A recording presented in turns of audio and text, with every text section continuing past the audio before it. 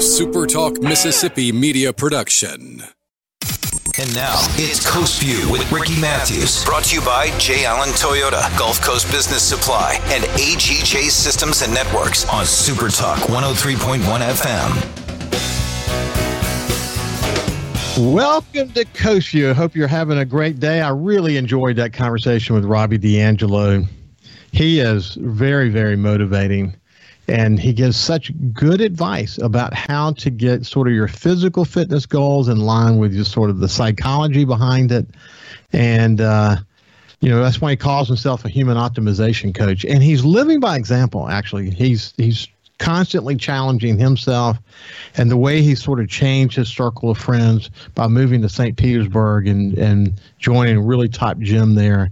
He's taken it to a whole new level. It's truly an inspiring story, but he has such a great basic advice to give. So hope you enjoy listening to those conversations as much as I enjoy having them. Now let's shift gears and move over to Jeff Duncan. It's Friday. It's Jeff Duncan Day on Coast View.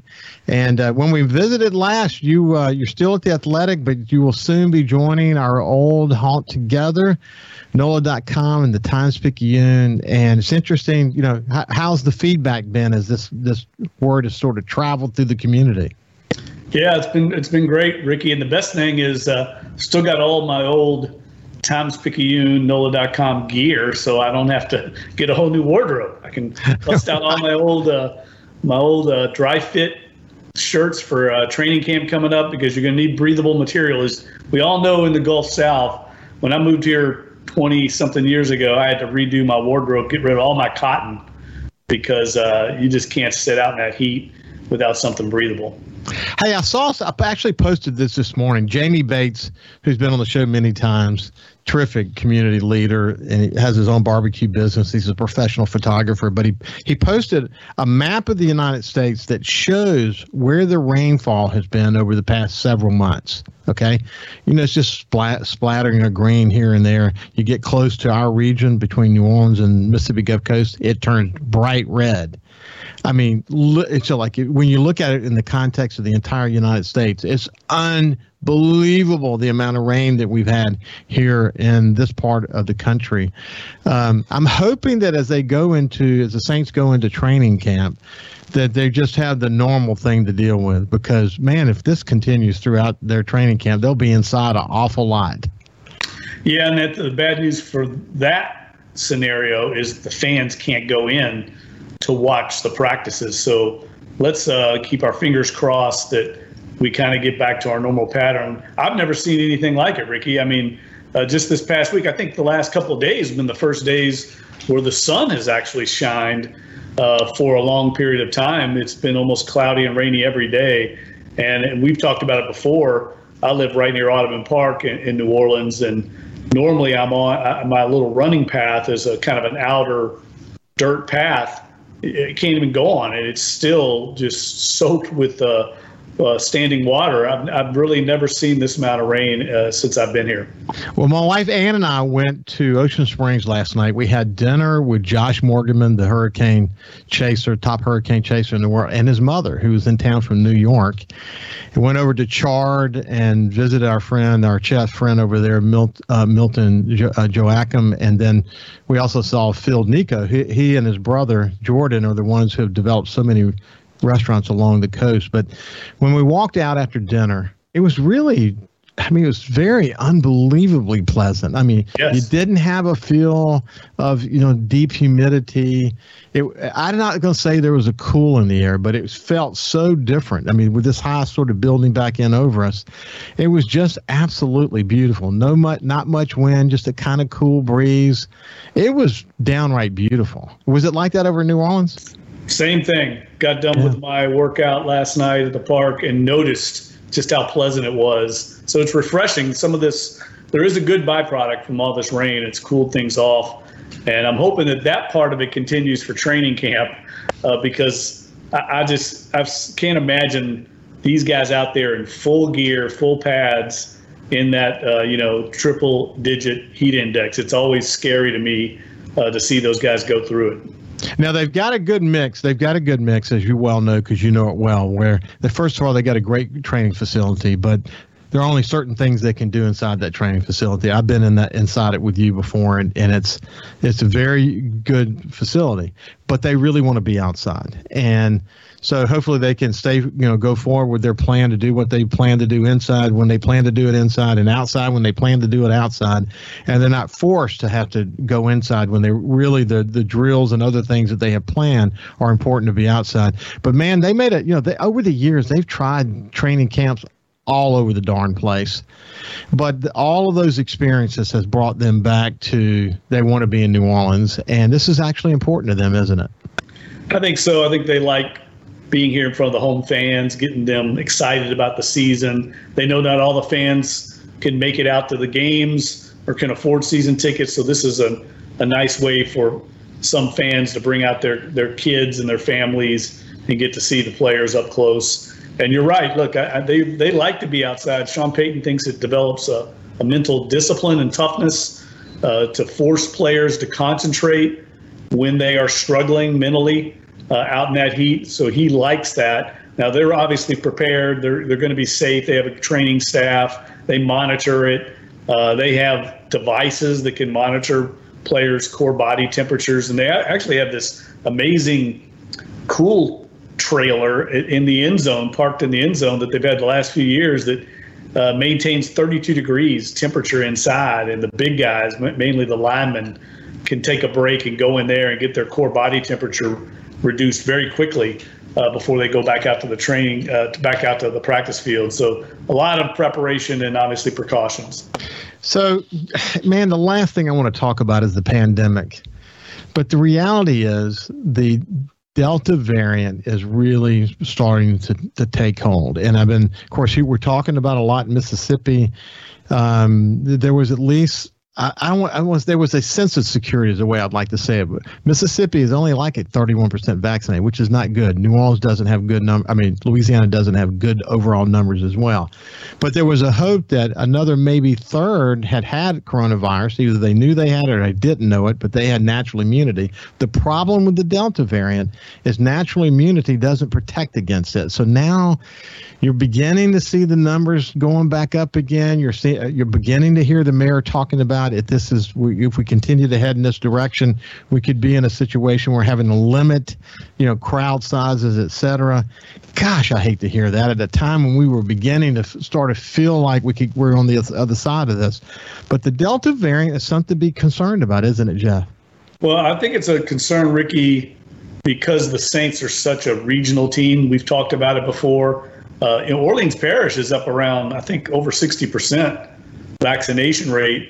That's not the concern. The concern is so many season ticket holders here come from out of New Orleans area, the metropolitan area. They come from all over the Gulf South, and the rates are so low. The vaccination rates are so low. There's concern. I really think what the mayor and the governor are doing right now is trying to basically scare people into getting the vaccination.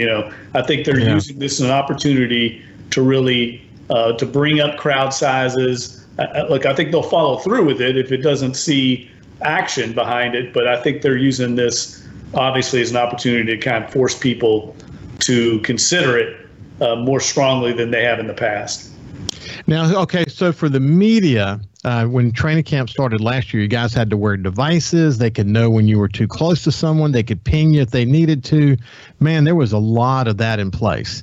Do you see some of that starting to come back, or what's the latest on all that? Well, they just released the media policy for training camp. We're going to be able to do some in-person interviews, but we're going to be distanced, and there's going to be limits to the number of reporters at each session. So it's going to be a little bit of a hybrid from what we've had in the past. It won't be full scale back to the way we were before the pandemic, but we won't be doing everything over a video conference the way we did last year. So I'm happy with the new policies. And I think the team and the league have come up with kind of a nice solution to what is an unprecedented situation. So what's the situation in your new gig with NOLA.com at the Times-Picayune? Will you be traveling with the team, or what's the thinking behind that now? Yeah, we're definitely going to be. I'm just basically going to be doing my old role as a columnist, same role I had before. And I'm not sure I'll be at every game because Rod Walker, our other columnist, will also probably be traveling. So we'll break it up the same way Larry Holder and myself did at the Athletic, and we'll be all hands on deck. Though we know the Saints, the interest is sky high, and this training camp, we've talked about it on the program before. The fact that you have a quarterback competition, we haven't seen one of those in almost 2 decades in New Orleans. There's going to be incredible interest in that. It's really been interesting because you and I sort of covered each aspect of this as it's gone along. So this notion that, okay, now Drew Brees is moving on, and then you have a real competition in quarterback that's beginning to happen. And then you saw a period of time when people were trying to ordain, Jameis Winston as the next guy. And then you started seeing a little bit more mention of Taysom Hill. But now it's almost like it's come full circle. It's back to this is a real competition. When we come back after the break, we'll talk about what the latest is on that and what some of the expectations are going into training camp. We'll be back after this break.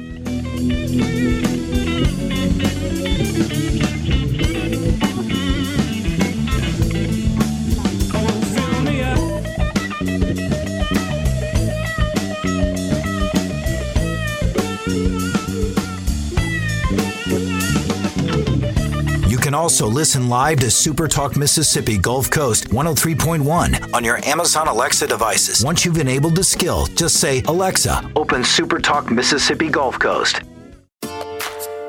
Talking to the people that help make the coast such a unique place to live. This is Coast View with Ricky Matthews on Super Talk Mississippi Gulf Coast 103.1. Welcome back to Coast View. It's Friday, so that means we have Jeff Duncan from The Athletic, soon to be with my old company, NOLA.com, the Times-Picayune. So exciting to see that Jeff and his endeavors are having this opportunity to stay in New Orleans and do what he loves to do, cover the Saints, the Pelicans, and just sort of observe what's happening in the sports world these days. Okay, so when we went to break, we were talking about how this whole thing about ordaining Jameis Winston has come back down to earth again, and we're back focused on there's a real quarterback competition. But actually, during the break, you were saying there was never any confusion about that on the local level. It's just the national media that's trying to figure out what their narrative is going to be. What more do you want to say about that? Well, I'll just say this. I mean, this is the dead time of year for the NFL. I mean, everyone in the building, players, coaches, staff, this is when they all take their vacations, get time away with their families, the calm before the storm. So there's just nothing really new developments in any way. Sean Payton is still having an extended honeymoon. He's out in Idaho with his wife, Skylene, and he's unplugged. So there's nothing new here. So I think people with this 24/7 thirst for new content, I think people are just inventing storylines now, Ricky. There's nothing new there. There's going to be a healthy competition here, and I don't think anybody has decided anything. I think they're going to let the play on the field and practice and preseason determine who's the winner of this quarterback battle. So let's talk about some of the moves that are getting made or that might get made. There's been a little bit of a buzz around Richard Sherman. What's the latest? Well, the Saints are trying to get Marcus Williams signed to a long-term extension, which would free up some more cap space. By the time this airs, they may have already done that. If they haven't, they have some other ways they could go to free up cap space. They still have some room after the move to give a long-term contract to Ryan Ramczyk. I think, Ricky, they're going to add 2 or 3 veterans to the roster. Richard Sherman was a guy they've been negotiating with, along with other teams, though. A cornerback, a veteran corner. He had a domestic incident where he was arrested out on the West Coast. I'm not sure how that will impact his candidacy here in New Orleans or anywhere else. I know that the Saints do everything they can to avoid these kind of situations, so the timing in any way is not good for him in that regard. I think they also will add a veteran linebacker. I know that they've been talking to Quan Alexander, the player that was on the team last year. They got in a trade. They are trying to shore up the linebacker core. He's coming off of a torn Achilles tendon, so we don't know what kind of price tag he's going to demand in the open market. Other teams are talking to him as well. And I also think they will still add a veteran receiver I don't know if it'll be a big name, but I think they'd like to add a guy to replace Emmanuel Sanders that can operate out of the slot. They don't really have that guy on the roster right now. So I think you can see them add 2 or 3 guys here in the next couple of weeks. Hey, one of the thing about Quan Alexander, what I've noticed, because I follow him on Instagram, one is that he's been working out really hard. So he's taken the rehab from his injury very seriously. You can tell that. And second is he seems to have really maintained the relationships in New Orleans really good. I don't think he's burned any bridges or done anything like that. So, and he, before he got injured, he was really a significant contributor to this defense, wasn't he? Yeah, very much so. When he came on board, that defense kind of went to another level. And it's a lot's going to be determined on how well he can come back, how well he performs in a physical, not just here, but any other team. But I can tell you the Saints are interested in bringing him back. And that would be, I think, good news because they got a lot of young linebackers right now that they like, but they don't have a lot of experience there outside of Demario Davis. So I think Quan Alexander would be a really nice addition to that position group. So we are actually headed toward one of the more interesting training camps we've had in a number of years, aren't we? Yeah, there's, I think, more open jobs than we've seen, and not necessarily just starting jobs, but backups. I mean, Mickey Loomis talked about that after they had to kind of purge the roster this offseason to get under the salary cap, had to make some drastic measures. It really did hurt their depth a lot. And I think that's something that's going to carry through this season. They don't have the depth to withstand the injuries like they did a year ago. They did a remarkable job of that. They've got a lot of young talent, but it's not experienced talent. So this team is going to have to stay healthy if they want to aspire to get back to the playoffs. Wow, so interesting. Okay, in the time we have left, what's the latest on the Pelicans? Well, I think they're on the verge of hiring Willie Green as their head coach. He's the lead assistant for the Phoenix Suns. Obviously, he's trying to win an NBA title, but he's emerged as the front runner. 39-year-old, talented guy, never been a head coach, played in the league, kind of fits the mold of what is trending now in the NBA, hiring young ex-players who can relate to this young NBA roster. So I expect Willie Green will be named as soon as the NBA Finals are over, however long that takes. Well, Jeff, I'm glad you're having an opportunity to stay dry. Good luck in your transition. Thank you for joining us on Fridays, and we'll see you next Friday, buddy. Yeah, sounds good, Ricky. Everybody have a great weekend. Talk to you next week. Have a great weekend, and we'll see you Monday. Boom. Thank you, bro. You got it, bub. See ya.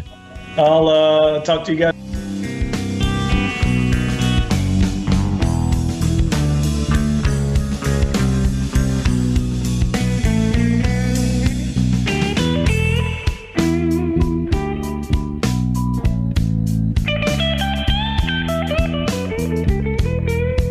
Follow Super Talk Mississippi Gulf Coast 103.1 on Facebook. Facebook.com/SuperTalkMS Coast 103.1.